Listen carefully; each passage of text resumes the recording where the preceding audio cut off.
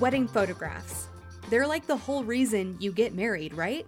To post on your Instagram in perpetuity. Pics or it didn't happen. Obviously not. You get married for the cash and gifts. But photographs are lauded as one of the best investments a bride can make because it is one of the few tangible things you can have after your wedding is over.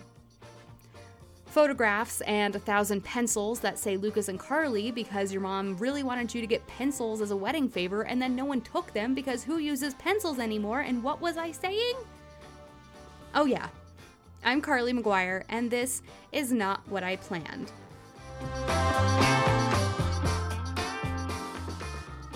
So yes, in all seriousness, wedding photos are truly a great investment. I spent so many hours flipping through my parents' wedding album, soaking in all the details of their big day 35 years ago. My wonderful grandmother always lamented there were not enough candidates, and I agree, but it is amazing to see my mom and dad starting that chapter of their life. Booking a photographer was one of the first things I did when I started planning. Thanks to my planner, Liz, from Liz & Co. Events in Washington, D.C., I landed on Sarah Schenk Photography. I first picked up my camera in 2013 when I met my boyfriend, who's now my husband. He was actually doing wedding photography as a side hustle while he was working on his MBA. So he was shooting his friend's engagement. And he was like, if you want to come, you can just kind of like carry on a camera and just shoot behind the scenes kind of stuff. So I went with him. I didn't know anything about a camera. He set everything up for me and I just hit the shutter. But from there I was like, that was so much fun. I loved it. After working with her future husband, Sarah started booking weddings as a side hustle of her own in college. In 2017, she launched Sarah Schenk Photography and is a full-time wedding photographer.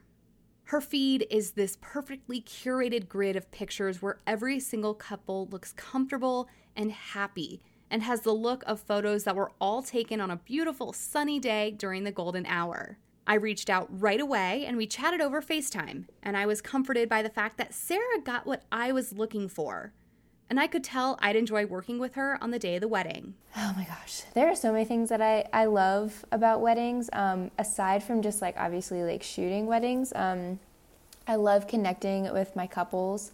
I'm an introvert, but I also love meeting people and connecting with people and learning their stories.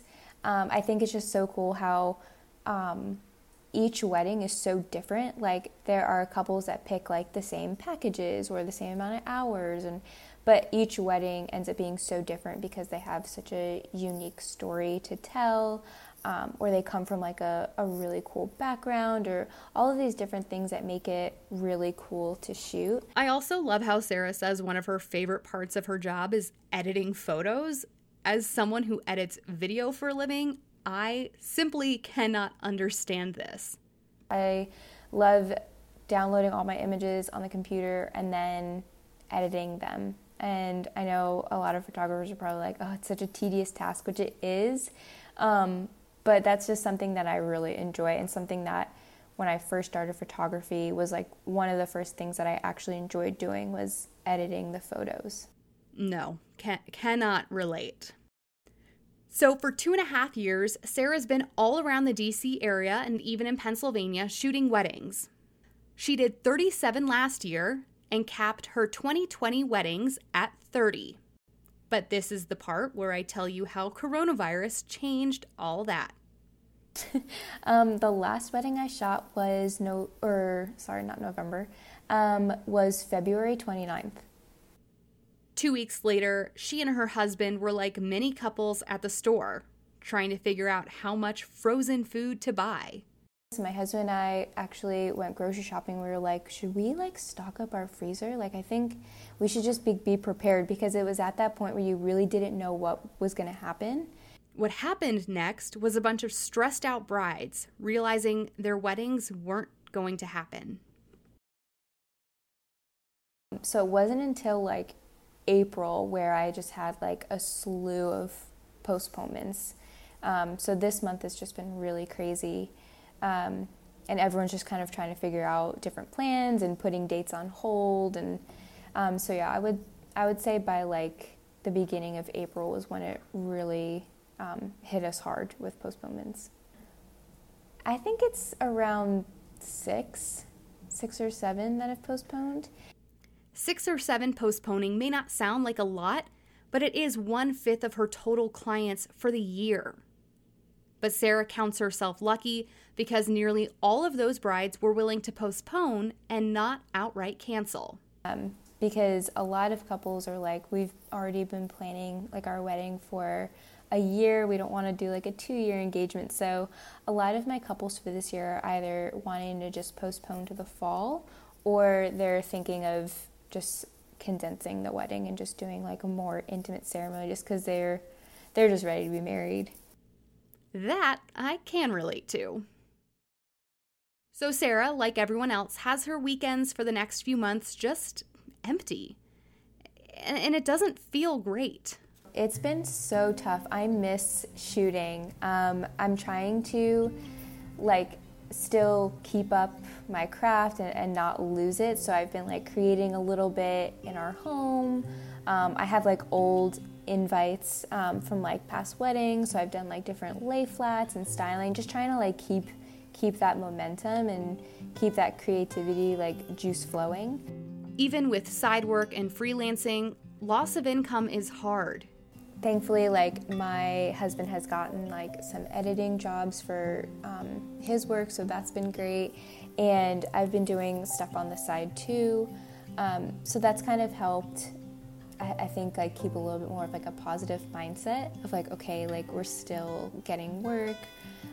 Brides are still booking for next year, which is great, in hopes that this really will be all back to normal by then.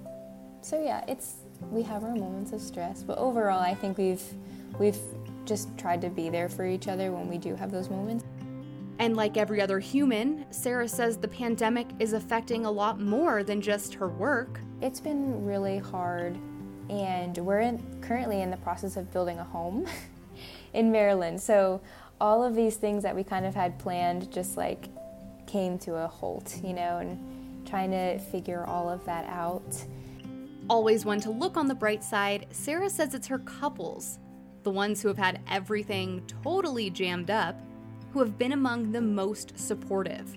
But I think overall I've been really lucky to work with incredible couples who have just been really supportive and have actually like reached out to me and been like, hey, how are you doing? Because like I'm sure this is not easy on you. Like, so I feel like so blessed to be able to work with like such great couples, because they really have been so awesome. And I'm like, you're really nice. Like your wedding just got postponed and you're asking how I'm doing. So yeah, it's just been really cool. And I've like I said, like obviously they're disappointed and they're crushed, and they wanted a spring wedding and now they might have to have a winter wedding. And so it's just different things like that. But I think overall, at the end of the day, like there's nothing we can do about it. But just try to like move forward and think that the best is ahead. So I think that's kind of been like the general like emotion in everyone. So what advice can she give to the COVID bride? Communication is key. So that would be my number one advice, is to check with your vendors, because they want to work with you too, so I know it would be disappointing if a couple just booked a date and I wasn't available. I would genuinely be bummed, because I'm like, I want to work with you too. And that most of your vendors are just small business owners, so if they can't reschedule and can't offer you your deposit back, try to remember that their lives were upended too. Our lives aren't just like weddings. Like we still have bills to pay.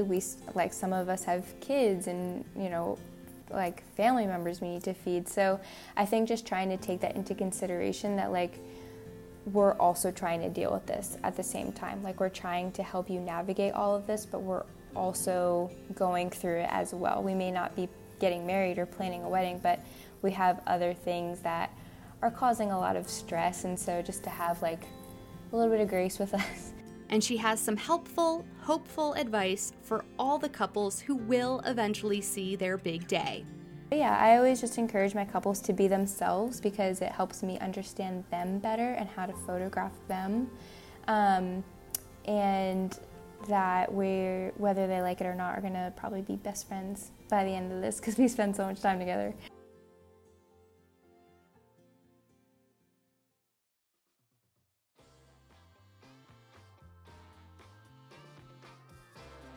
You can find Sarah by searching Sarah Shank Photography on The Knot, that's Sarah with an H, her website, sarahshankphoto.com, which was recently updated as one of her quarantine projects, and on Instagram, Sarah, the letter K, Shank.